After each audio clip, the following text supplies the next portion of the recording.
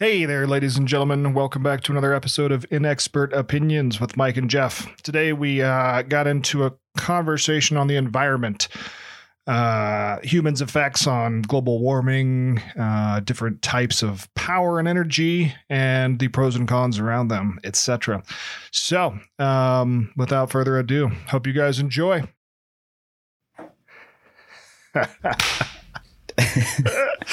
I love that's how we start. I still don't think anybody actually understands why we do it. And I don't know why every time we start, I get this fucking echo. Well, nobody understands why we do it because nobody ever hears it because I cut it out in the post-production process. The old post-product. All right. Well, folks, we are back at it again. Back with another beat. I can't do that. I keep saying that. I can't do that. You keep stealing from those young children. Those children. What do we have today for the listeners? We have Hunter Biden and Facebook. Oh, come on. It's already been, what's it called? What'd they do? I don't know. Some committee already dug into this thing and have come out and said he did nothing wrong. So is that true? Yeah. Really? What's the new New York Post article about that clearly talks about how he took money from the Moscow mayor's wife, et cetera, et cetera. So, and there very well could be some new information. I don't know. But I was reading a thing this morning that said what I thought it was something about Hunter Biden trying to get his dad in conversations with somebody in, I don't know. Where's it all this happening at? Russia? Ukraine? No. Ukraine, thank you. Yeah. And this was a big thing even, I think, back in 2018. And they did a whole bunch of looking into it and came back and said, no, he didn't do anything wrong. So, I mean, there could very well be new information. But again, if we're going to talk about shady business dealings, come on. We're talking it into the same context of the shadiest business human being on the planet. Kamala Harris? Fuck you. Is that who we're talking about? Mm-hmm. Exactly who I meant. All right. Well, let's not get into that because that's a topic for neither one of us have enough information. Neither one of us have enough information on really anything we talk about. But well, that's not true. Well, at least I feel like with other stuff that we talk about, we can go in and find info. This is relatively new. This is true. So today we'll sidestep the Hunter Biden discussion and shady business dealings of Kamala Harris in favor of talk about the environment. And this one I think is going to be particularly interesting to me in a selfish way because I have no idea where Mike stands on this. And I have a feeling that because we're both fairly reasonable people, we're going to see maybe more closely, more eye to eye than other topics. Because this one feels kind of like one of those, if you don't have similar opinions to where I am, you might be a redneck. No, you might. Yeah, it'll be interesting, I think, to say the least, because I think some of this stuff is fairly rational and logical, or pretty rational and logical. So, right. Anyway, the environment, global warming, wind, solar power, forest fires, all of those beautiful things. Speaking of, I read this morning that the Cameron Peak fire in Colorado has now become the largest fire in the state's history. Yes, that was, I want to say September, like early September, that surpassed oh, really? Yeah, that surpassed it. It's still going, right? Yes. Well, it's 100% contained. I would assume it's still burning or there's like embers smoldering, but they do have it 100% contained. I want to say it surpassed the largest in state history. This is not the one that we were dealing with when I was out there. This is a different one, correct? Oh, Cameron Peak. Is that's the one up by Fort Collins? Yeah, I just read an article that said this morning Cameron Peak fire becomes largest wildfire in Colorado history, and that was in the Coloradan 12 hours ago. Oh yeah, you're right. So How big is it? Oh, it's only 50,000 or 50% contained. So where does it stand? Grown 30 acres since Tuesday. Can you give me a 164,000 acres? Yeah. Wow. So yeah, I was going to say the Pine Gulch. That's the one. That was 140,000 before. Well, shite. Yeah, dude, that doesn't surprise me because it was crazy. Like when I was coming back from Wyoming on Sunday, there were 60-mile-per-hour gusts like blowing me off the interstate. So really? I'm sure that's ultimately what contributed to.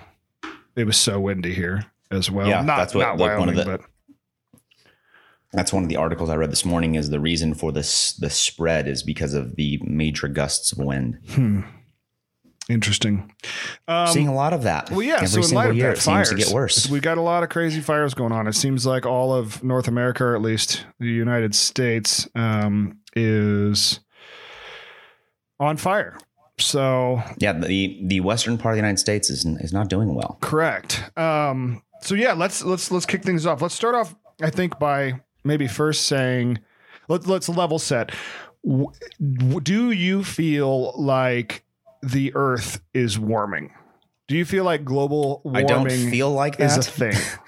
Based on stats and data and scientific research, I know for a fact the Earth is warming. Okay. So stats and data and scientific research, it's not a feeling I have, even though I do also feel it. Okay. To a degree. Because it's getting warmer, so you can feel because it's getting warmer, the heat. Right? Yes. All right. Okay. So we are aligned. We're aligned there. Okay. I think that's a pretty hard thing to refute, given what you said, the data, the science. I want to talk about the science. I like to throw science around because people it makes us sound like we know what we're talking about. We're talking about science. Okay. So where do you think humans fall in the spectrum of contribution to global warming? Low, medium, high? Well, extra high, extra low? I mean, we're absolutely responsible because we're seeing the largest increase in CO2 emissions that we've ever seen. And it all started in the Industrial Revolution. Okay. So that's you can look at graphs and charts and all of these things, and you look at the rise in CO2, and it's just gone gangbusters since since the Industrial Revolution. So, I mean, I think right there's an argument that, of course, humans are responsible. And then you look at other countries who have major, especially air pollution problems right now, like China being the largest country, or one of the largest countries with the largest CO2 emissions. I think they take up like around 25% of all the world's CO2 emissions at the moment. But look at the air quality in like Beijing. We've all seen pictures. And then look at, countries like India too, who have horrible air pollution. Both of those countries are essentially going through an industrial revolution right now to a degree.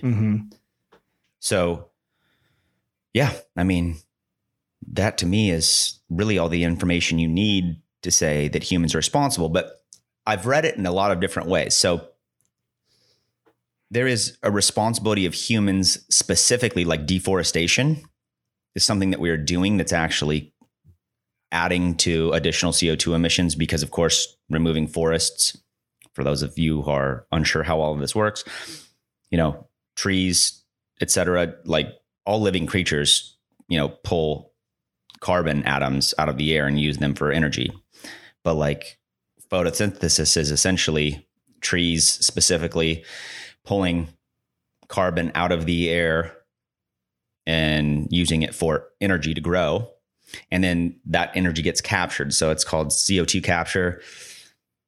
And then whatever, but when we cut down all these forests or, deforestation is also a thing that scares the hell out of me too, just because it's sad to think that like how many years before we realize it's too much and we've done too much irreversible damage. That scares me. But anyway, so I think what I read is like, I think it's right around 7% of CO2 emissions on the planet are from deforestation, but the majority of it is, of course, from fossil fuels. So coal and oil are the two biggest contributors. So it's a hard question. I think, yes, humans have to be responsible for all of it, because I think a lot of the things that are happening are in direct correlation to something that we've done. And again, it's hard to sit here and say that, oh, well, some of it was not going to happen, or some of it is almost required because we wouldn't have the luxuries we do today if we didn't start drilling for oil, you know? Mm-hmm. So, the fact that we all get to sit in a warm house in the winter, or a cool house in the summer for that matter. I mean, we need some of that stuff, but I think we're hearing a lot of positivity around, alternative fuel sources. What was that? I have no idea what that was. Apparently I've got a tab that's deciding to go crazy on my internet. But anyway, so yeah, I mean, where are you at? I mean, I think we have to remember too, and I think you're going to touch on this. And in fact, because you and I listened to a podcast when we were in Colorado about there is a natural ebb and flow of warming and cooling that happens over time periods. We all know that there's been ice ages. Sure. And, you go back to like the era of the dinosaurs. I mean, that was I have this information somewhere in a tab. I'll grab it here in a second. But, the goal here is that they don't want the Earth's temperature to rise. The big number is 2 degrees Celsius. That's the thing. That's the Paris Climate Accord. We wanted to keep it at 1.5 degrees Celsius was the max. They keep saying that at 2 is where we're going to start seeing a lot of challenging issues, ones that we can't even honestly predict at this point. Mm-hmm. They have ideas of what would happen, but back in the prehistoric era, or not prehistoric, whatever that era was, pre-Cambrian era or whatever, when the dinosaurs existed. The temperature, I think, was around 7 degrees Celsius warmer than the temperature is today. And the Earth was essentially every land mass on the planet was tropical. There was no snow. And a little interesting factoid on that is there was around 200 meters of water, additional water. So the ocean levels were around 200 meters higher. So that's, what is that? Like, what is 200 meters in feet? Like 600 and something. Yeah. Yeah. So yeah, I mean, clearly that's not a good thing. And so, I mean, it's no, the interesting fact there is, I mean, we're talking backwards. I just went backwards. No, I didn't. 600 feet. Yeah. 200 meters. God. Yeah, it's like 600. It's like it'd be like 640 or 630, something 640, like that. Okay. Yeah. So, I mean, clearly, I mean, what's interesting about that right there to me is we want to keep the temperature from being increased by just 2 degrees Celsius. And when that was the case, and back then when we had a 200 meter rise in sea elevation, that was only 7 degrees Celsius. I mean, you're not talking a lot of degrees here. Mm-hmm. So 656 feet, 656 feet higher. So that means essentially New York was underwater. Right. So, yeah, and a lot more probably, but and a lot more than that. Right. So, yeah, I mean, it is terrifying. I mean, I don't know. I mean, what are your thoughts? What are your thoughts on humans being responsible for a percentage of all of this? And then secondly, if we are not responsible for 100% of it, what percent do you think we are? And then where is the other percentage coming from? Is it just a naturally occurring like ebb and flow or what? Right. Yeah. That's interesting. I don't know if I could pinpoint a percentage. My feelings and thoughts are much more ambiguous and vague than hardline percentages on this topic, just because it is, I don't know the science as well as obviously scientists. I think we are contributing. I think that goes without saying. Obviously to deforestation, obviously with CO2, emissions, increases in CO2 emissions. But at the same time, I feel like we've got a fairly good handle on it as well, to a large extent. When you say handle, do you mean understanding or actually doing things to slow it? Well, so for instance, like carbon emissions peaked in Germany, France, and I believe Britain in the mid 70s, right? So like that was obviously post-industrial revolution, right? In the US 13 years ago was where we hit our peak. And a large reason that we are on a steady decline is because of fracking, which a lot of people, that's a separate hot button topic. So I feel like we are making some pretty significant inroads toward the management of and the controlling of, right? You bring up China and India. I think China is I don't know. I guess I do not know the stats on this, but where does China's number one or India's number one? China. Okay. And India's got to be a close second, right? We're second. We are second. The United States. In carbon emissions? Mm-hmm. Is that a fact? Yeah. I actually looked it up because I knew that we were going to come up on it. I have it right here. I found a cool little chart too. I just got to go find the damn thing. Jamie, look that up for me. Here we go. India would be fourth. The EU is third. Interesting. I have India as third, and the Russian Federation is fourth. This is on. I'm getting this information from the World Resource Institute. So what I'm getting, so it's China is around 25.7%, 25.76%. United States is around 12.8%. The EU when is 7.8%. When was this last updated? That is a great question. Let me see if I can tell you that. I'm looking at the Union of Concerned Scientists, pulling in data from a variety of different sources, predominantly the International Energy Agency, updated August 12th of 2020, saying China's at 28. The rest of the world, that's separate. The United States is 15, so about half of China, and then India is about half of the United States at 7%. Yeah, then you're probably that accurate. Your information is more accurate because this is what I'm looking at is from 2016 data. So we have all increased our emissions, it sounds like, or I guess the percentage of our emissions. Our contribution. Yeah, exactly. So China has gone up 3%. We've gone up for 3%, and India looks like they've gone up. So that all makes, a percentage point. Yeah, going up makes sense because the population grows, technology grows, industry grows. So yeah, I mean,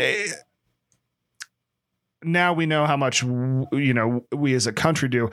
As far as like humanity goes, when it comes to, we can clearly sit here and say, we know how much.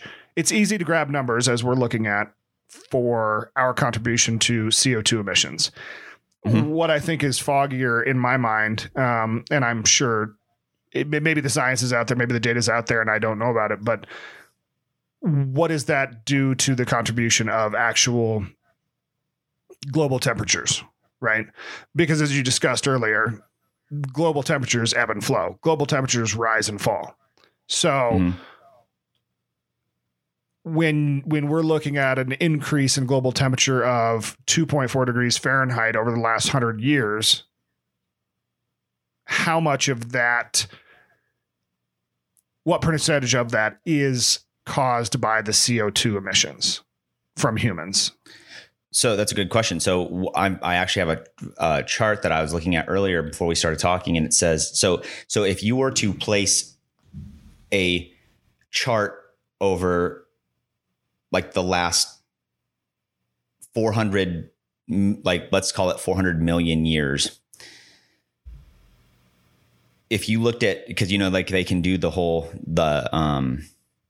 ice things. What's it called?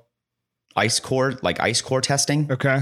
Where they drill down. So the reason that we even know this information is like they'll send scientists to Antarctica, and then they drill these massive like holes into the core of like existing icebergs and glaciers and all of that. Mm-hmm. And then they go down hundreds of feet, and they can pull this out. And then they are actually able to, by looking and measuring the air bubbles in that ice, they're able to tell you like what the average temperatures were around that time, how much carbon dioxide was in the air. So that's how we actually have this data, which is really kind of neat. Yeah. So they've actually gone back, and I'm looking here because I want to make sure that I'm sorry, I said 400,000 or 400 million. I'm at 400,000 years ago. So they actually have a graph now that shows the rise and fall. So if you look at it, it's around every 50,000 years, we kind of see this drop in temperature. And then the next 50,000 years is an increase. So it's kind of like this 50,000 year ebb and flow that's happening. Okay. Send me that link. Send me that link. So we're looking at the same thing. Okay. This is that Wait But Why website I tell you about all the time. So you're going to have to scroll down to the section of it. But he does a really good job of explaining it. I'm going to send this to you. So scroll down on that first section where you're going to see a bunch of charts and like squiggly lines and stuff. That's about where you want to be. But it's neat though. And Jeff, you're looking in the heading called Fact 2, where atmospheric CO2 levels go, temperatures follow. Mm-hmm. So if you actually were to place a graph of carbon dioxide in the atmosphere, and then on top of it overlay the same time period of average global temperatures, it's nearly identical. Mm-hmm. So that leads us to believe that the amount of carbon dioxide in the air is a direct correlation to the average temperatures. So that means if our CO2 levels continue to rise, that means our temperatures will most likely, looking at 400,000 years of data, will probably rise as well. Mm-hmm. So I don't know if I answered your question. In fact, I don't even remember your exact question. My apologies. But so I think it was along the lines of, does temperature correlate to CO2 in the atmosphere? And in that case, my answer would be yes, I think so. So there's another one too I wanted to show you that was just fascinating to me. I remember I've read this article or this whatever you call his posts. They're not articles.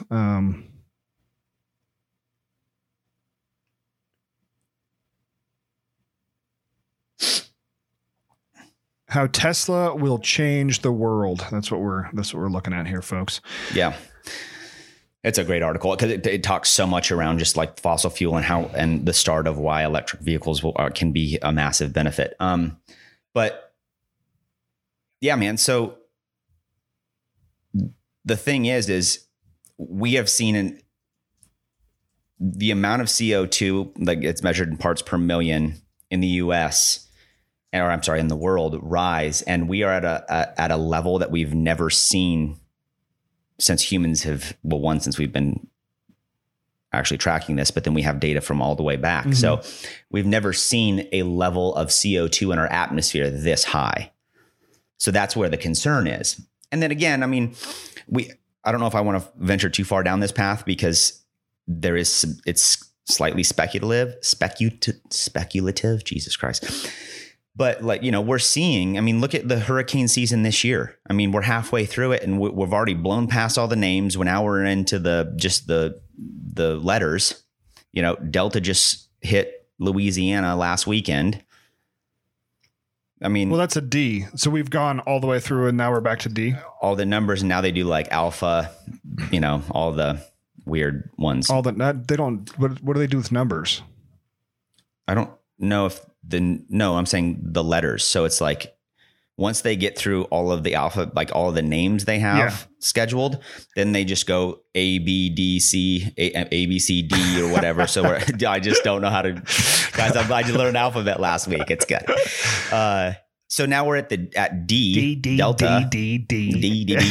And I think there's already an E because I saw something yesterday that said I think there's like a cyclone forming or a tropical depression or something on the West Coast. Hurricane Alpha, Hurricane Bravo, Hurricane Charlie, Hurricane Delta. And we've already done all of those and we're at the Delta. We're at Delta. And I think, like I said, there's an E already out there. Okay.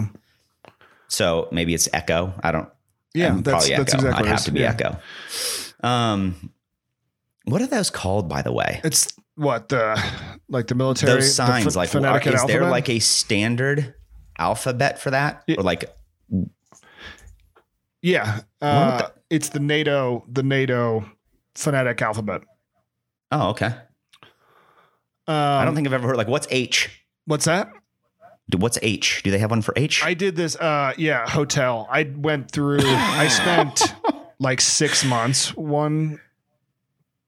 I don't know. This is probably 2 or 3 years ago. Not to go too far off topic here. I spent like 6 months, and I had this. I still have it. This habit tracking app, and I read that if you do something 47 times, it makes it a habit. Okay, and then it's just kind of committed to memory, and you can start to do that.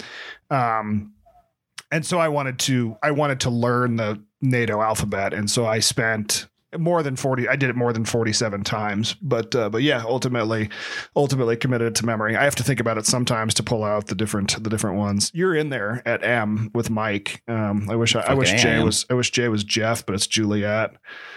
Fucking Juliet. I know. She's an asshole. It is, dude. It is. It's too bad.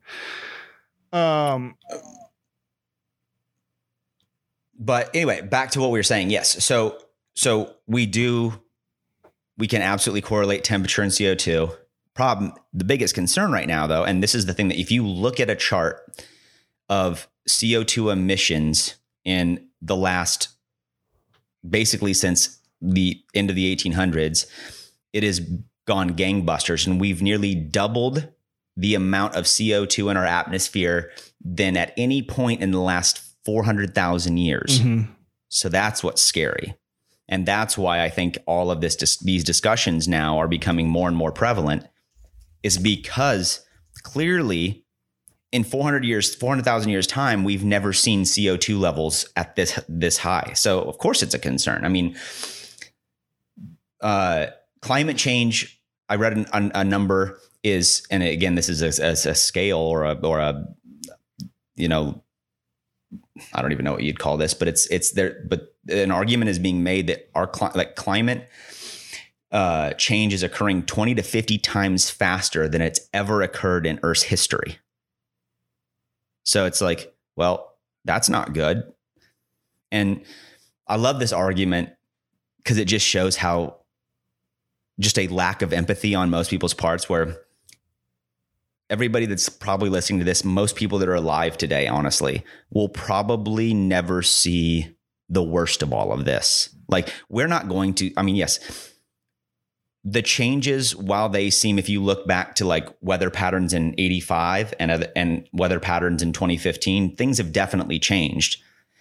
But in the grand scheme of like a human's life cycle, that's, you know, it's manageable to a degree. The thing that scares me is, just like anything, it's called the law of accelerating returns. But if it's going to essentially, if we continually pushing climate change up over time, we're going to see these doubling of like traumatic weather events, et cetera, where eventually like they're going to get so bad that it will change every aspect of a person's life to a degree. And that's the thing that scares me. And so when people say, well, it's not going to affect me, it's like, well, yeah, you prick. It might not, but you have children. What about their children? What about your grandchildren? Mm-hmm. You know, they could be affected. Doesn't that bother you? It's a hard thing, I realize, because selfishly, is it a pain in the ass sometimes to recycle, or is it a pain in the ass to, you know, carpool, or, I mean, all of these dumb little things, basically doing anything you can to reduce your carbon footprint. Yeah, it requires you to change your lifestyle to a degree. I understand that. But it's like, can you do some of the simple things that, while, you know, in in the grand scheme of things, maybe it doesn't have but a 0.00001% difference. You know, if everyone does that, that shit adds up.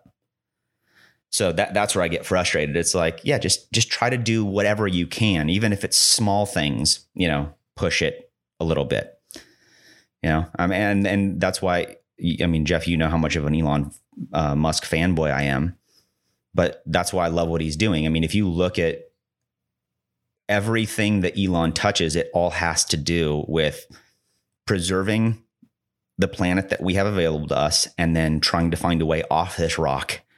So if it gets too bad, we can continue on, you know, humans' existence as a multi-planetary species. So, and it starts with, you know, Tesla and electric cars. And then of course, you know, SpaceX and trying to get us off this planet. And then everything else he's doing with, like, you know, the solar roofs and all of that. And, you know, the power wall and all of that, all of it revolves around extending the time that we have on this planet. Yeah. Because if we don't fix it, we're fucked. Yeah. That's a good segue. Elon Musk, Tesla, you know, you brought up the article, how Tesla will change the world. Batteries. I've read a lot and heard a lot about how we will never be able to have enough batteries to store the amount of energy necessary to run even small cities. Right. Yeah. With the technology that exists today. Yeah. Well, even with technology that exists 25 years from now. I mean, you know, you look at things like solar panels, and they've had 2% efficiency gains in the last decade, which is minuscule. You know, it is so small, especially considering solar power doesn't really contribute that much from an energy perspective. It's actually, I think, statistically much more harmful than not, right? At least in 2020. When you look at the amount of space required for these battery farms, solar farms, all of that, like, there are arguments that suggest that has a much more lasting impact on the environment than the actual energy that we're able to pull from it today and store today. When you look at things like energy and power density from a solar power battery perspective, we are sitting here and building these solar panel farms, these battery production facilities that are in many cases, you know, wiping out a lot of land where, not deforestation necessarily, but you're cutting out trees. You're cutting out a lot of areas where you could potentially look at other means for power generation. Mm-hmm. Right.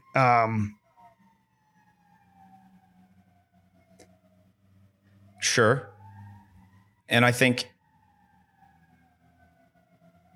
I don't think, and again, I'm making some assumptions here, but I don't believe that a lot of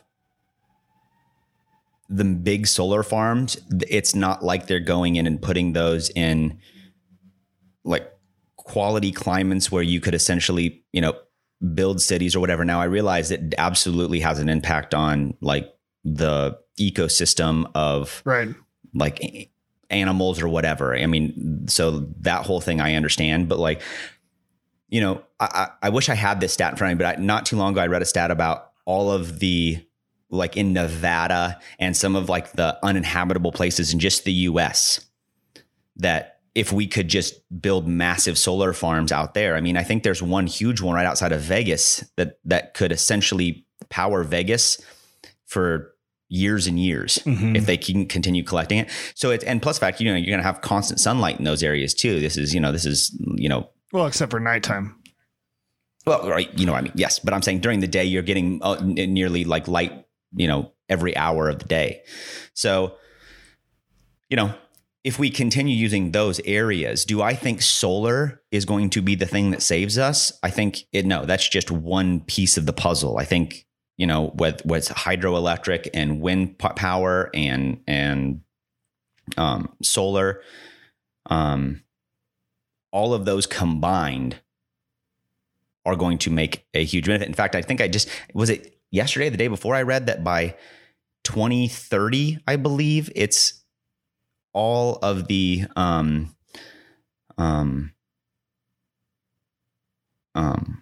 like alternative ways to get energy will like surpass coal power in the United States.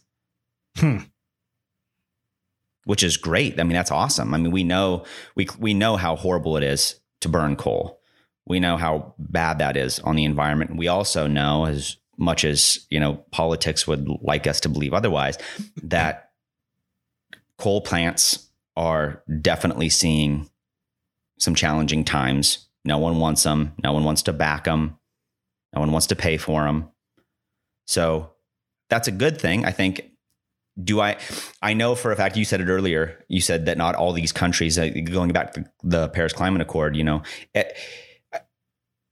if we want to touch on that real quick, we can talk about, you know, whether it was a good thing we left, or I mean, we actually haven't even left yet. I think we can actually exit on November 4th of this year is when we can actually walk out of that, which I believe Trump has said he's going to do and has already signed the thing. So, you know, I realized that there was a lot of debate on whether or not the U.S. was getting the short end of the stick. But my argument to that is the amount of CO2 reduction that was promised by each country was determined by a thing called an NDC, or a nationally determined contribution. So it's basically you're having to reduce your carbon emissions based on the amount of carbon emissions your country is dumping into the environment. You know, and Trump tends to argue that, well, it costs the US more. Well, right. We're the second largest CO2 emitter in the world. So yeah, we're going to have to pay more. That's just the price we pay for being an advanced nation. So it does suck. But what I also, you know, granted, we've walked out of it. I read a thing this morning that said if we want back in, if let's say somebody else gets elected and we want back in, we would be back in there in a month. Mm-hmm. So we can jump back into it if we want. Thing is like you said earlier, there's only a not even a handful of countries that have actually met their numbers, and that the Paris Climate Accord is through 2030. So, I mean, we're not doing as a whole. I think there's 184 nations that signed that thing. 195. The only ones that did, is it 195? Mm-hmm. Which ones didn't? It was like North Korea, Russia, Iran, and Turkey or something were the four that didn't. Okay. It was not so anyway. Did China? China's now like, there's a big concern that China will kind of take the lead on all of it if we step out, and that's not good for us. It's not good for American businesses. It's not good for American manufacturing. It's not good for anything. If we step out, then other countries will start using other country manufacturing that is actually doing their best to reduce carbon emission. That wouldn't be the US, which, you know, who knows? I don't have any information on that. That's just what I've read. All that said, the fact that only, you know, 3 to 4 freaking countries are on the path to meet their, you know, goal is not good. Right. We are one of those. We have to be one of those countries because we've by and large led the charge of the CO footprint decrease over the last. Yeah, that's a great question. I think it's one of the countries that you mentioned is probably one of like the biggest, I would guess, as far as like the amount of reduction from a percentage perspective. Okay. I don't know where that's a great question. In fact, can we find that? Hey, Jamie, can you Google that? Cause I would like to know. I mean, here's what I find impressive about this country. And it's like what gives me hope a little bit, you know, when we talked, I think we've mentioned it in a previous podcast when it seemed like the world came or the country came together in the 60s in the space race, like everyone got behind that idea. Mm-hmm. I feel like you're starting to see a lot of American companies and American businesses that are kind of taking the bull by the horns on this, and they're making their own proclamation as to the amount of carbon emission goals they have. I mean, California as a state has claimed they would like to be carbon neutral by 2040, I believe. Maybe it's 2050, but I think it's 2040. Who is that? California as a state. So never happened. Again, you're going to see more. You're going to see a lot more like of course, progressive states probably push this agenda more than others. But the fact that you see a lot of these big, you're talking major, Fortune 100 companies that have all made some type of pledge to reduce their carbon footprint is impressive. It makes me excited to think, okay, that, all right, if we're not going to do it from a political point of view, then we'll just do it on our own, which I like. Mm-hmm. USA leads in greenhouse gas reductions. They have the greatest CO2 reduction in the world. That's great. Love hearing that. You do love hearing that. Okay. Where do you stand on nuclear? I think, dude, so you know what? I was just actually thinking about that. I wish we could go back and pull that. Remember when we were driving back, I think we were driving back into Denver and we were listening to that podcast. Mm-hmm. Who was that podcast? It was Jaboy from Texas, right? Wasn't it? Crenshaw. And some, huh? Yeah. Crenshaw and Michael Schellenberger. Yeah. So remember when we stopped and talked about this, but remember how he was talking about how, like, if you could took a handful of coal and a handful of like nuclear energy and like how much that could power. And it was the size of a Coke can. So take as much coal. Yeah. It was around the size of, it's a lump of coal versus a lump of wood. The lump of coal will produce 2 times more than the lump of wood. A lump of uranium will produce 1 million times the lump of coal, and a Coke can size, I think he said, is enough to give one human energy for their entire lifespan. Yeah.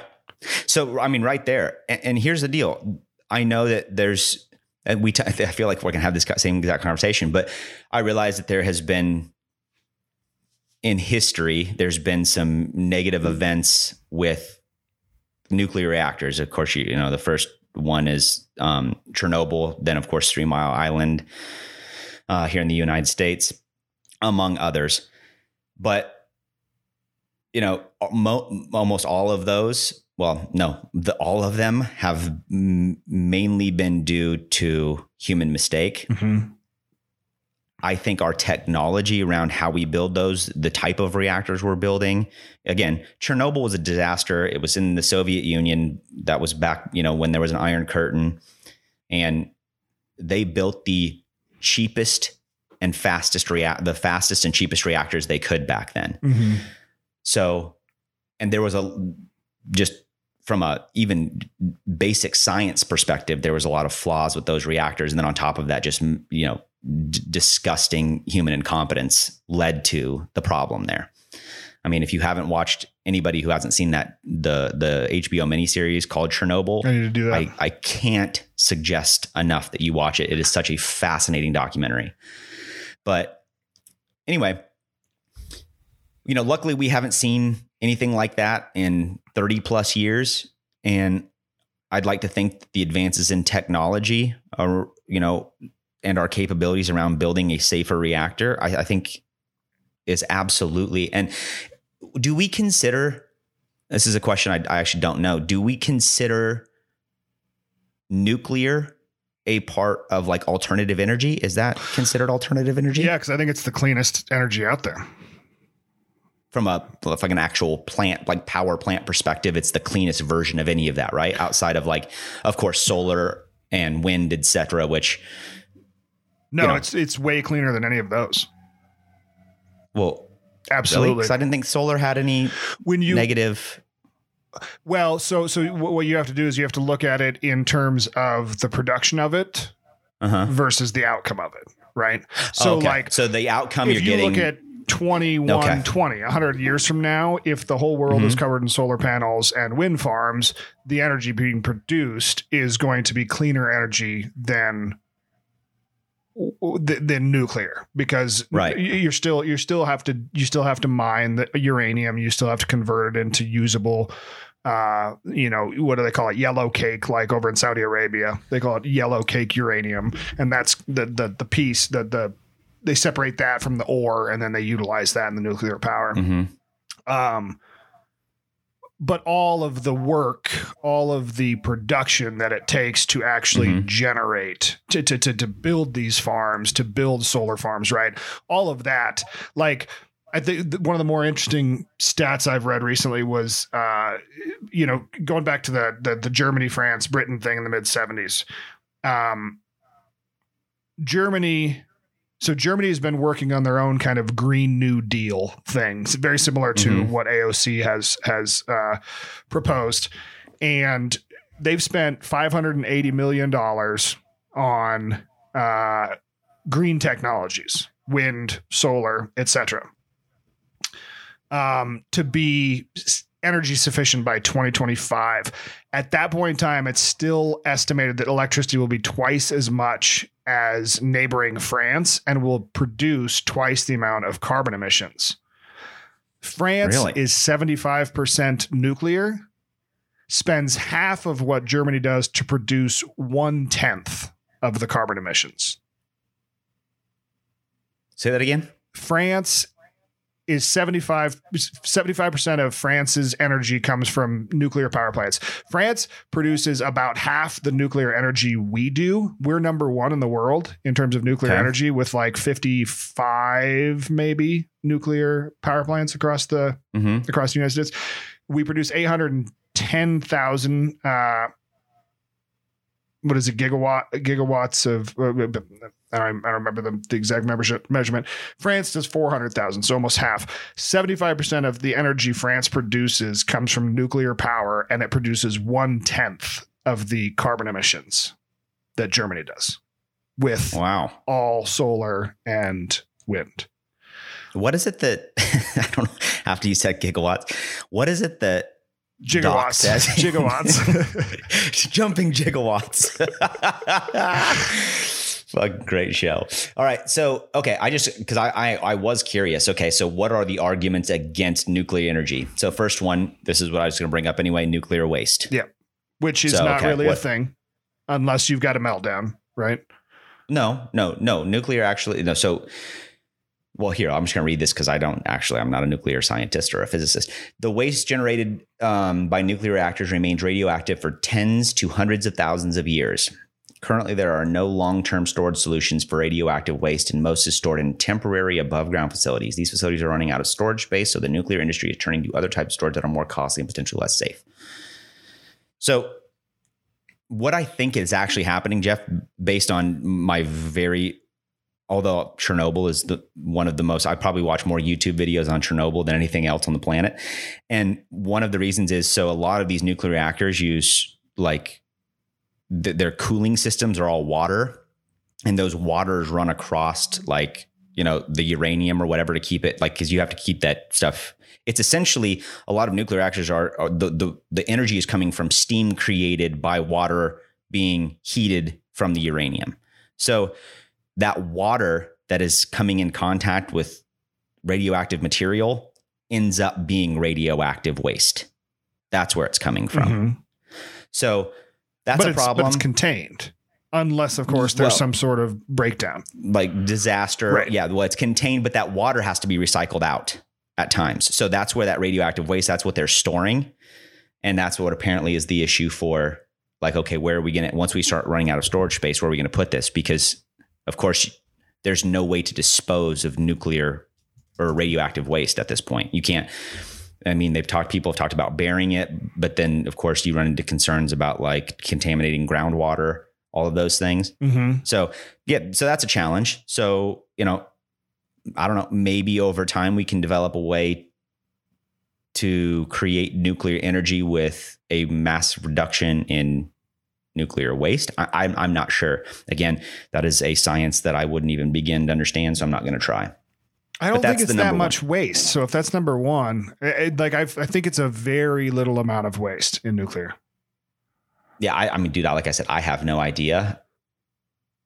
I know I've seen pictures of nuclear waste facilities, and you see that and you're just like, good Lord. You can just tell that's not being managed well. And again, those are probably the ones that they're pointing out, this is the problem with it. But yeah, I have no idea. Generation of electricity from a typical 1,000 megawatt nuclear power station, which would supply the needs of more than 1 million people, produces only 3 cubic meters of vitrified high-level waste per year. Okay. In comparison, a 1,000 megawatt coal-fired power station produces approximately 300,000 tons of ash and more than 6 million tons of carbon dioxide each year. Jesus Christ. So, well, I mean, clearly like it's a better option. Yeah. Inconsequential, right. Really. And I think, yeah, it's probably, again, that idea, like what happened at some point we will hit like, you know, maximum capacity is like, where are we going to put all of this? But again, that's over time. The problem is you have to think like, you know, tens to hundreds of thousands of years before that stuff's no longer radioactive. Mm-hmm. I mean, it's not like, oh, we'll store it for a little while and it'll be fine. No, I mean, you're talking a long fucking time to store this stuff. Sure. So if let's say we go build a whole bunch of nuclear power plants, we're just adding to the waste that they're creating every year, you know, all of a sudden you're going to see an issue at some point where we're running out of places to store it, because it's not like, oh, you know, the stuff that we were storing 100 years ago, that stuff's good, we can just get rid of it now. It's no. I mean, then we got to store that stuff for you know, a long damn time. Well, we do, but we're also talking about how we haven't really messed with it, you know, since we pulled out of when did we stop utilizing nuclear in the United States? The 60s, 70s. No, there's nuclear power plants. Remember, we looked this up. Well, here in the U.S. There's like 26 of them or something, right? No, yeah. That's. I guess that's not what I meant. I think we actively. Oh, what was it? What was it? There was. Son of.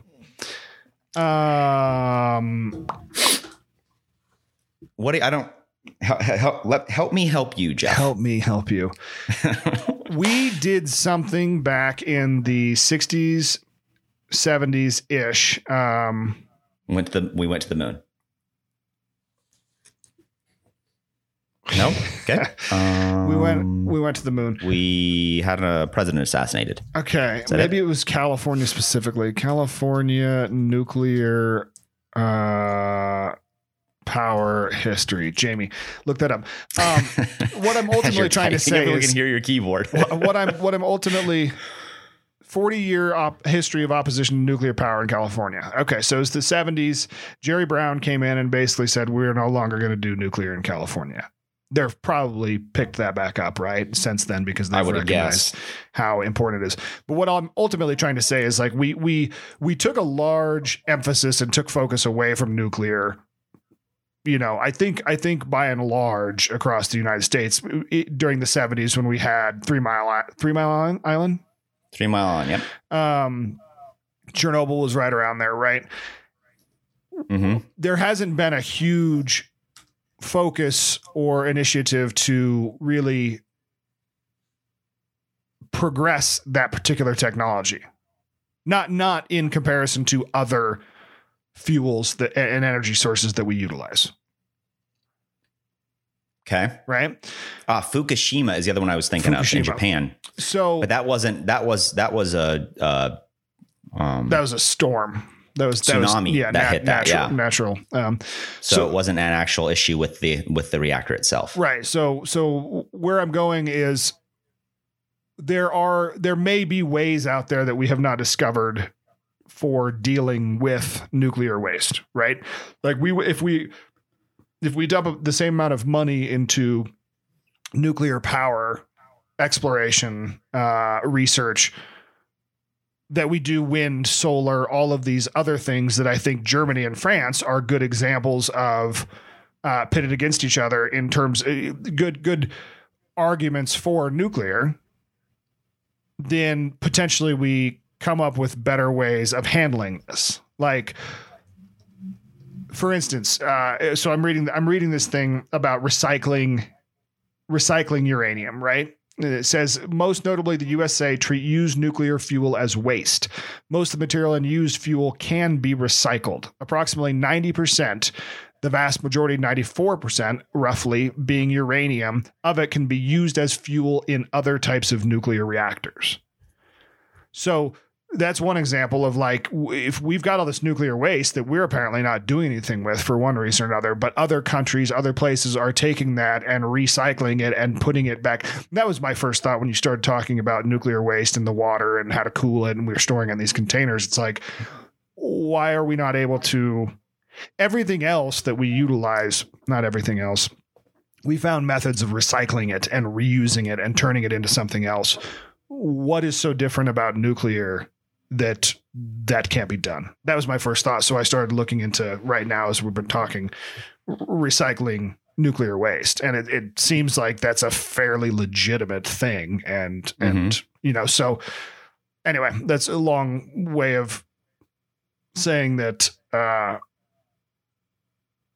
I don't like nuclear waste as an argument for against nuclear.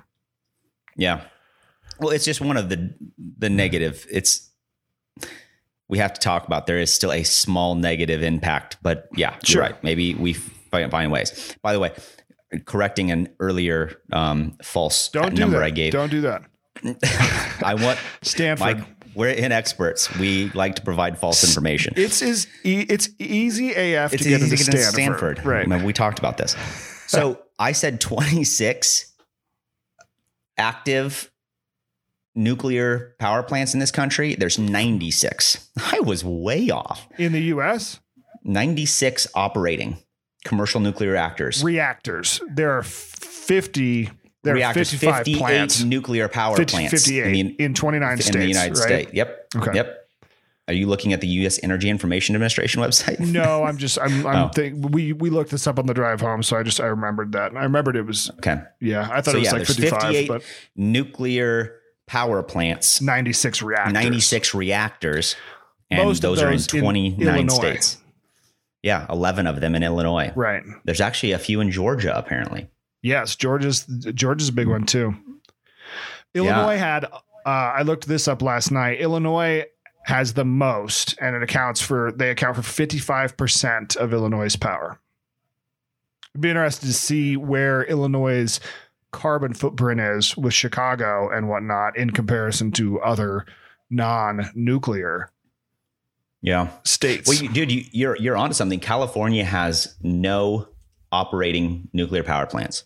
See, they have, actually, I take that back. They have one, but they recently announced that they are going to retire that plant. It's odd that on the western part of the United States, there is only operating power plants there is one in Arizona and there is one in Washington. There is none. It's a wide, like, from the progressive viewpoint, it's widely looked at as a very bad technology. Right. And that's kind of what Idaho, Montana, Wyoming, Colorado, Utah, Nevada, New Mexico. You said North, South Dakota, they don't have any. Is 2030 is California's goal of being carbon free? I think 2040. 2040. I read something yesterday that said, and that's where I was talking about what was the thing that happened in the 70s. Now I'm looking at my notes. California, the thing I read yesterday said California could be carbon free today had Jerry Brown, the ex-governor, not killed off the nuclear power plants in an attempt to focus on oil and gas. That was back in the 70s, right? And now obviously we know Jerry Brown. Can I ask a question? Yeah. Was Jerry Brown connected to some? Absolutely. Okay. Yeah, he had of course he was. Financial fucking prick. Yep. In oil and gas.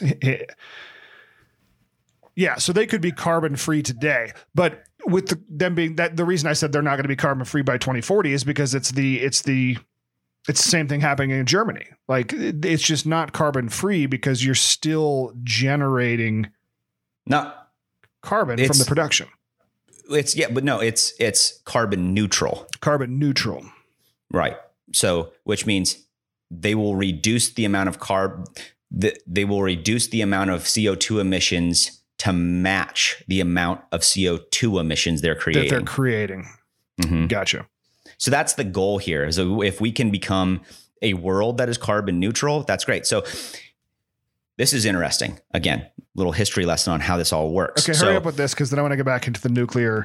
Okay, let's finish the nuclear, and I'll get back to the whole thing. Finish that thought. But we debunked the nuclear waste. I don't know if we debunked it. I don't think we debunked it, but so the cool thing is, so I didn't get this for the longest time. And again, Wait But Why being such an awesome website for just cool stuff. So he explains it like a piece of wood. So when the reason, so I think this is helpful for people who understand like, well, why is fossil fuel bad? So let me explain that. So there is on the planet, there's a thing called a carbon cycle, and the earth kind of has this air quotes expectation of amount of carbon like available at any given point. The earth being an intelligent orb that it is the earth takes on so much carbon. It's captured by a whole bunch of different things, whether it's a living creature or a plant or whatever, anything that absorbs carbon. So like, for example, when a tree absorbs carbon, it gets, and the tree grows, a lot of that carbon is more or less captured in that tree, and not just the leaves. Yes, it's in leaves. So you're going to see a natural progression of that carbon cycle where, the leaves fall off, they hit the forest floor, they start to decompose, and they release their carbon molecules back into the atmosphere. Mm-hmm. So same thing with like wood. So like if you were to go chop down a dead tree, that tree over time, if you didn't touch it, will decompose on its own, will probably fall down, and over time will decompose and release those carbon molecules back in the atmosphere. That's a carbon cycle that the earth is aware that it's happening, and it's always known that carbon will have in this grand scheme of the length of earth, that is a short time frame from the time that tree will grow, live, die, and then release its carbon.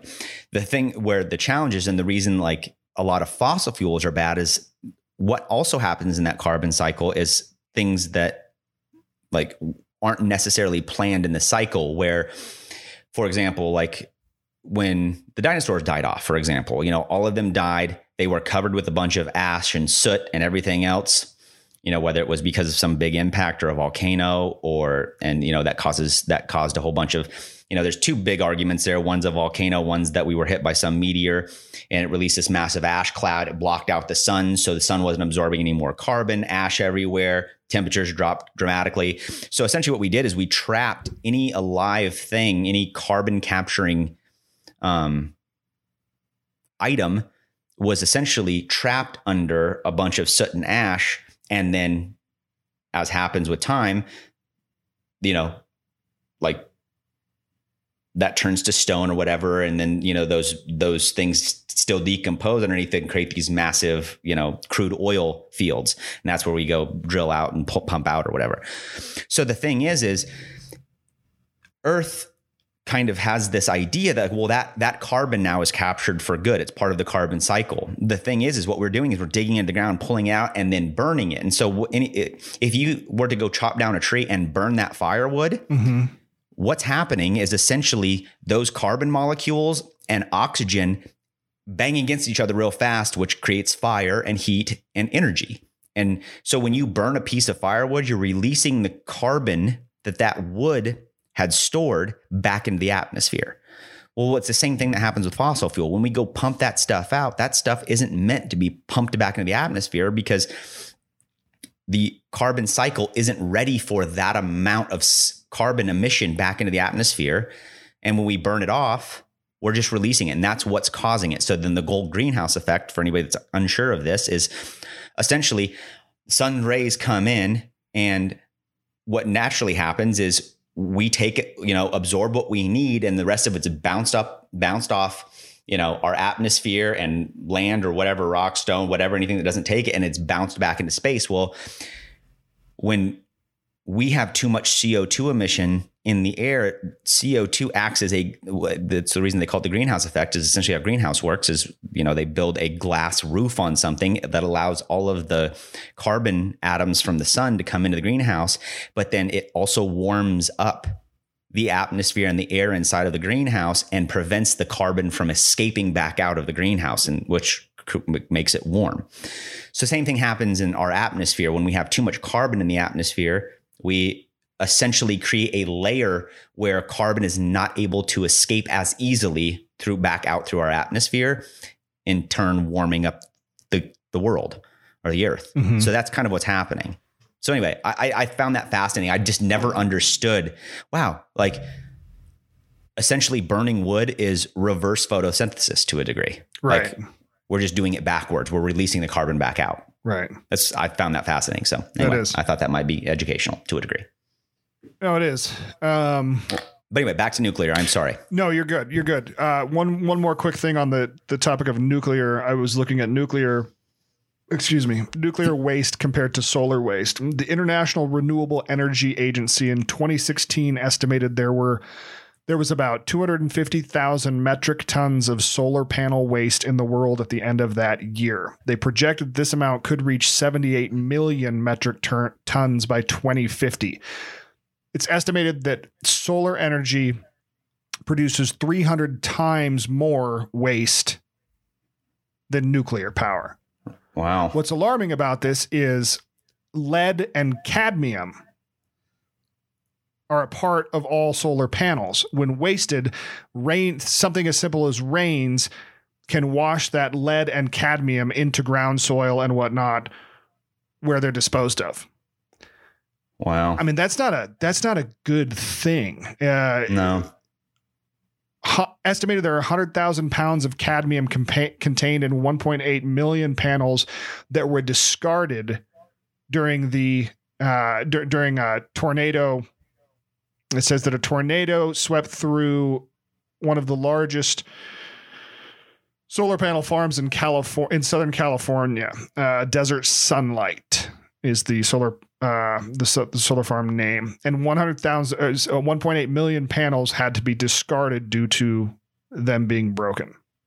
100,000 pounds of cadmium potentially going to leak. And I don't know. There's shit like that I don't think you think of. Most people, at least I don't think of when it comes to solar power. It's like, oh no, the sun's providing all this great energy, yada yada. And then you factor in the fact that they're like parasitic to us to an extent, right? Because a lot of places, because they can't utilize that energy appropriately, have to pay other surrounding states to take that energy because otherwise it just builds up and basically goes to waste. Right.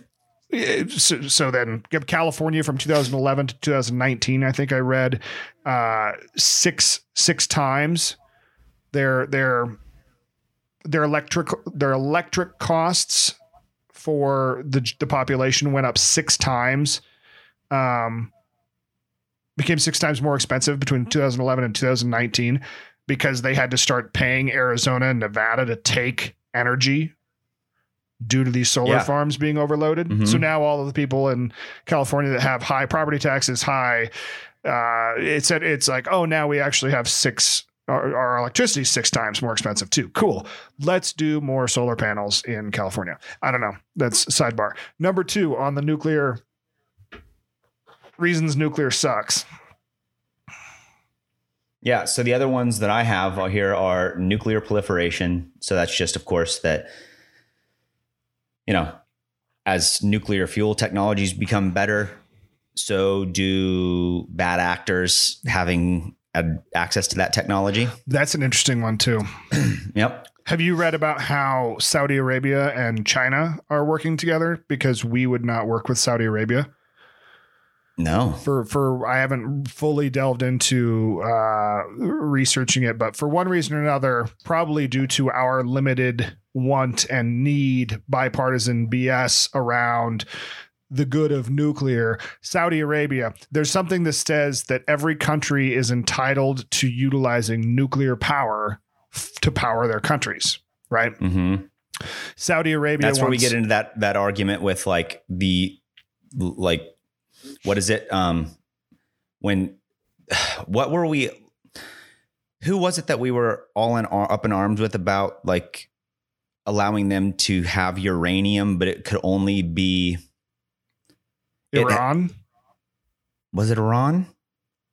We were limiting the type. They could still produce uranium, but it could only be like a certain level of uranium. So you need like a type. And again, Jesus, I don't know any of the physics behind all of this, but you need a certain type of uranium, like a cleaned version of uranium for nuclear weapons, but it doesn't need to be that clean. And I'm not even sure if clean is the word. In fact, I know it's not, but you need a certain type of uranium for nuclear energy that's different than nuclear weapons. And so that's why. I wonder if that's that yellow cake versus ore thing. Like you're basically taking the uranium and separating it out and making it so that you've got ore over here, which is how you power your plants. And then you've got this yellow cake or whatever it's called. Yeah. And that's the more potent, I don't know what it is, but that's what then gets harvested into making weapons. That's probably, I bet it was Saudi Arabia. So because what's happening over there is they wanted to start utilizing nuclear power to power their country. We did not want to assist in helping them do that for whatever reason. And so they turned to China, and now China is working with them. And I think the fear obviously is that they're basically building this alignment. They're becoming fast friends due to the fact of one another's support, and China now has the ability to effectively help them make nuclear weapons. Right. That's not good. Not good. Whereas if we would have, then we would have helped them make nuclear weapons and been on the good side of help. Right. But luckily I think we have a pretty decent relationship with Saudi Arabia. Yeah, I don't think. Like I said, I haven't researched a ton. Outside of what's his bucket? What's the guy's name over there? The frickin' prince. What's his name? The Crown Prince Mohammed Baghid. The CP Mohammed. Yeah, CP. My man CP Moham over here.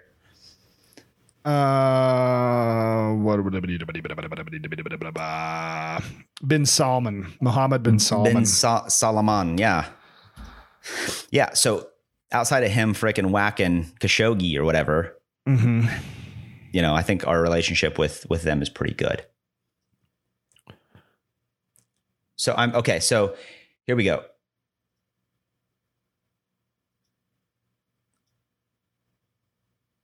All right. Here we go. Okay, so the uranium used for energy is called U-235. Okay.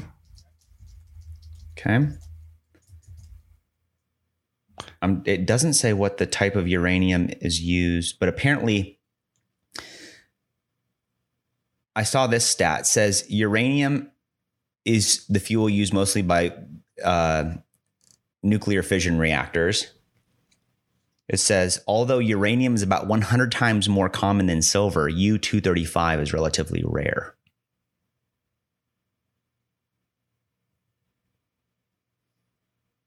So I know I know that uranium, like that type of uranium, also cannot be used in nuclear weapons. Yellow cake is just a type of uranium. Okay. It's just a kind of uranium that's found over there that's apparently it has very little, does not contain significant radiation, according to the World Nuclear Association.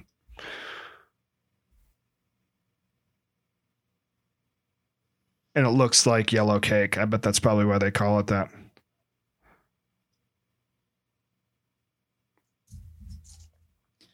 Yeah, I'm trying to find what type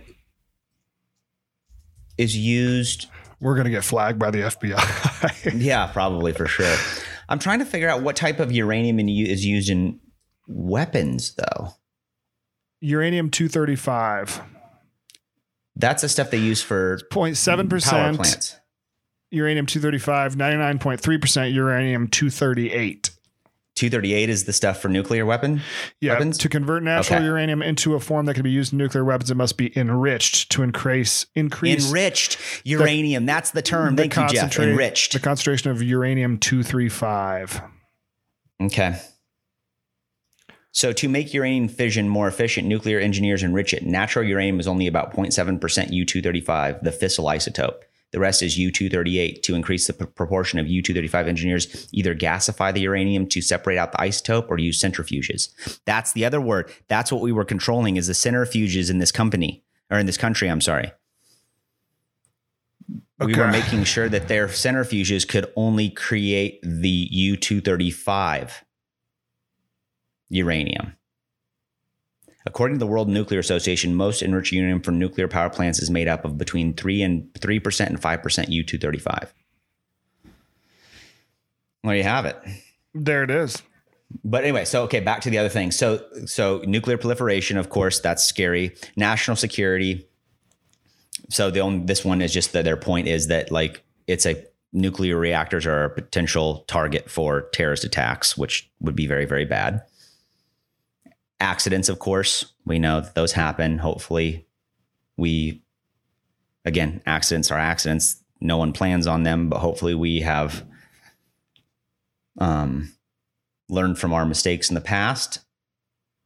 But look at Fukushima, that had nothing to do with the reactor. It just had something to do with the weather pattern. So and then the other ones here on this list that while I'm sure, well, actually this one says cancer risk. So the significant risk of cancer associated with fallout from nuclear disaster studies also show increased risk for those who reside near a nuclear power plant, especially for childhood cancer such as leukemia. Workers in the nuclear industry are also exposed to higher than normal levels of radiation and as a result are at a higher risk of death from cancer. So, and then the last one, and I think this one's the one that's probably makes the most sense, is cost. And that's apparently just to build the things, it's pretty substantial. That's interesting. I mean, we know that though. Yeah, we do, but like your comment earlier, your statement earlier, I don't think, if we were comparing apples to apples, which is challenging, you got to look at the cost of, like you said, production for these facilities and then the output you're getting. While I don't have the numbers, I wonder what that ratio is, per energy type. Yeah. Yeah. It's clear that nuclear produces, far and away is the most energy dense, right? Yeah. This is interesting about solar and wind. So solar and wind supply energy 20 to 40% of the time reliably. That's due to obviously weather patterns, cloud cover, nighttime is number one. Nuclear is 94% of the time reliably produces energy. The energy nuclear is only 4% of the time? 94. Oh, I was going to say, boy, that seems horrible. That's terrible. Energy density of solar is 1.5 microjoules per cubic meter, which is 20 quadrillion times less than oil, not even nuclear. So oil. 20 quadrillion times. Jesus Christ. I don't even know what a joule is. I don't even know what a quadrillion is. How many trillion is in a quadrillion? Quad 4. Quadrillion. What is... I don't even know. How many trillions are there? There's 1,000 trillions in a quadrillion. Jesus. And it's 20 quadrillion times less than oil. That right there, just the amount of solar and wind that you would have to have in order to power anything. Yeah. Then again, we gotta, there's other concerns that go into that. So I think, hey, you know what? If we can find a way to do nuclear power safely, that's awesome. Let's keep doing that. I really, truly believe that there is a stigma that will in time decrease with nuclear energy. I think you got to think, Chernobyl happened in what, 86? Yeah, that sounds about right. And I think 3 Mile Island was in 70, or 89? I was going to say 79. 79? Was it before? I can't remember if it was before or after Chernobyl. Chernobyl was 86. 3 Mile Island was 79. 79. Okay. So, I mean, that's, Chernobyl happened in our lifetime. Our parents were adults when 3 Mile Island happened. So, and then Fukushima we're all aware of. That happened in 11. So I think that also makes it difficult. I would, let's say I was living somewhere and they were like, oh yeah, we're going to build a nuclear power plant, 15 miles down the road. I'd be like, I'm going to probably move if that's the case. But is there like some weird open space that we could put it where there's no one around? Perhaps, even though if that thing blows up, it's going to affect the entire United States. Mm-hmm. But so here we go. Here, I just found some more stats that I think is fascinating too about all of this climate change stuff. So carbon dioxide levels, we are at 29 parts per million right now. That is the highest level in the air in over 650,000 years. Highest level in the air in over 650,000 years? The highest amount of carbon dioxide in the air in over 650,000 years. Okay. Our global temperature has risen 2 degrees Fahrenheit since 1880. And 19 of the 20 warmest years on record have occurred since 2001.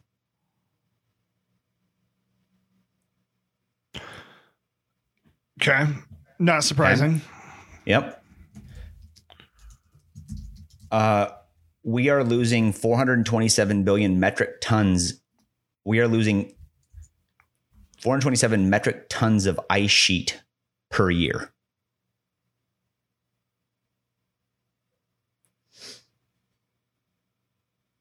And then the sea level is rising at approximately 3.3 millimeters per year. Global average sea level has risen 7 inches in the past 100 years. Right. 3.3. I saw the IPCC said half a centimeter. So 3.3 is better than half a centimeter. 3.3 millimeters. Yeah. Yeah. So, clearly something's happening. And here's the thing. It's to touch on what you said in the opening of all of this. It's, in my personal opinion, impossible to think that humans aren't to some degree responsible for this. Mm-hmm. But, and clearly, without a doubt, we need to do something to curb this, to slow it down, to find alternate fuel sources, renewables, et cetera. But I think sometimes it seems that, well, actually, let me ask this question, and this is just your opinion, but why do we feel this has to be a political discussion? What has happened that, I keep reading 99% of all scientists believe climate change is real. Mm-hmm. So how are we still having political debates around the validity of this science? And secondly, that we're responsible and have the ability to not necessarily correct it wholly, but at least slow it down and keep it, at a manageable level. And then I guess my last question is, how are people still arguing that this isn't something that they should be concerned about, or isn't real, or it's a hoax? I really just don't understand how we could get there. Well, yeah, I think the first one, the partisan thing, I don't even know. I've heard people say that it's the fact that the left is making it an alarmist making alarmist claims that, the world is going to end and whatnot. And that's what's causing the partisan issue. I've read things that talk about the right saying that it's not actually real and global warming isn't a thing. And that's why it's causing a partisan issue. So what is actually, chicken or the egg? Who did it first? I don't know. Mm-hmm. It's ridiculous. Do you think what degree does lobbying have an impact on this? These oil companies are. Oh, I think that's a huge impact across the board. I think that's a big reason nuclear is being taken out of the equation, because there are lobbyists. You've obviously got lobbyists on wind and solar and renewable energy resources, right? Lobbying against oil. You've got oil lobbying against wind. And then you've got nuclear, which is, I think, clearly outside of some of the things that you pointed to, which I think, while valid, have never really truly been addressed or explored or researched or solved. There's never been a real effort to solve them. Nuclear is, based on statistics, the cleanest, assuming that you have a handle on how to maintain it, right? It's the cleanest and the most cost effective once you have the product facility up. France and Germany, I think if you look at it over the last 20 years, that's a very clear. They're sitting right next to each other. They've got the same climates. Well, not exactly, but close to. They've all things being equal, one is producing far less carbon emissions. One is paying far less money. One is producing far more energy. All of those are France, and they're running nuclear. So, right. That's a hard argument to walk away from. So when you look at that, and then so nuclear, where I'm going with this is you've got renewable versus non-renewable pitted against each other. And then you've got nuclear, and the lobbyists for both of those are attacking nuclear and saying that it's not good. So nuclear is receiving it from both sides, whereas the other are receiving it from one another. I think lobbyists have a huge hand in it. Well, here you go. I just found some stats here. So in 2019 alone, the total amount spent on oil and gas lobbying, and then again, this is in just 2019, $251.4 million. Nope. Yeah, that's right. Yeah, gotta be a million. $251.4 million. Get this. This is the thing that upsets me. So there are 718 gas and oil lobbyists. What percentage of those would you guess used to be former government employees? A ton. Guess. 70%. Damn close. 66%. Jesus. This is what I'm talking about. This is how this goes to show how fucked our government is. And then you look at the number, like the top 10, like parent companies that do pay for this. The number one is Koch Industries. Fucking clowns. And then Exxon, Chevron, Occidental Petroleum, BP, ConocoPhillips. But at least the Koch brothers are honest about it. Shell. Like Bloomberg dumps so much money into the oil and gas. Oh, I know. And dude, then I'm not sits here arguing. and talks about wanting a Green New Deal. And it's like, well, I mean, at least the Koch brothers aren't back there hiding in the shadows. You fucking Bloomberg. Yeah, no. Well, the thing is I'm not even talking about specific people here. I'm just talking about the fact that it's pathetic. Bloomberg bugs the F out of me. It's pathetic that 66% of lobbyists used to be government employees. It's right there. I think is the answer to our question earlier is, why is this a political issue? Well, there you have it, because they have financial interests. Sure.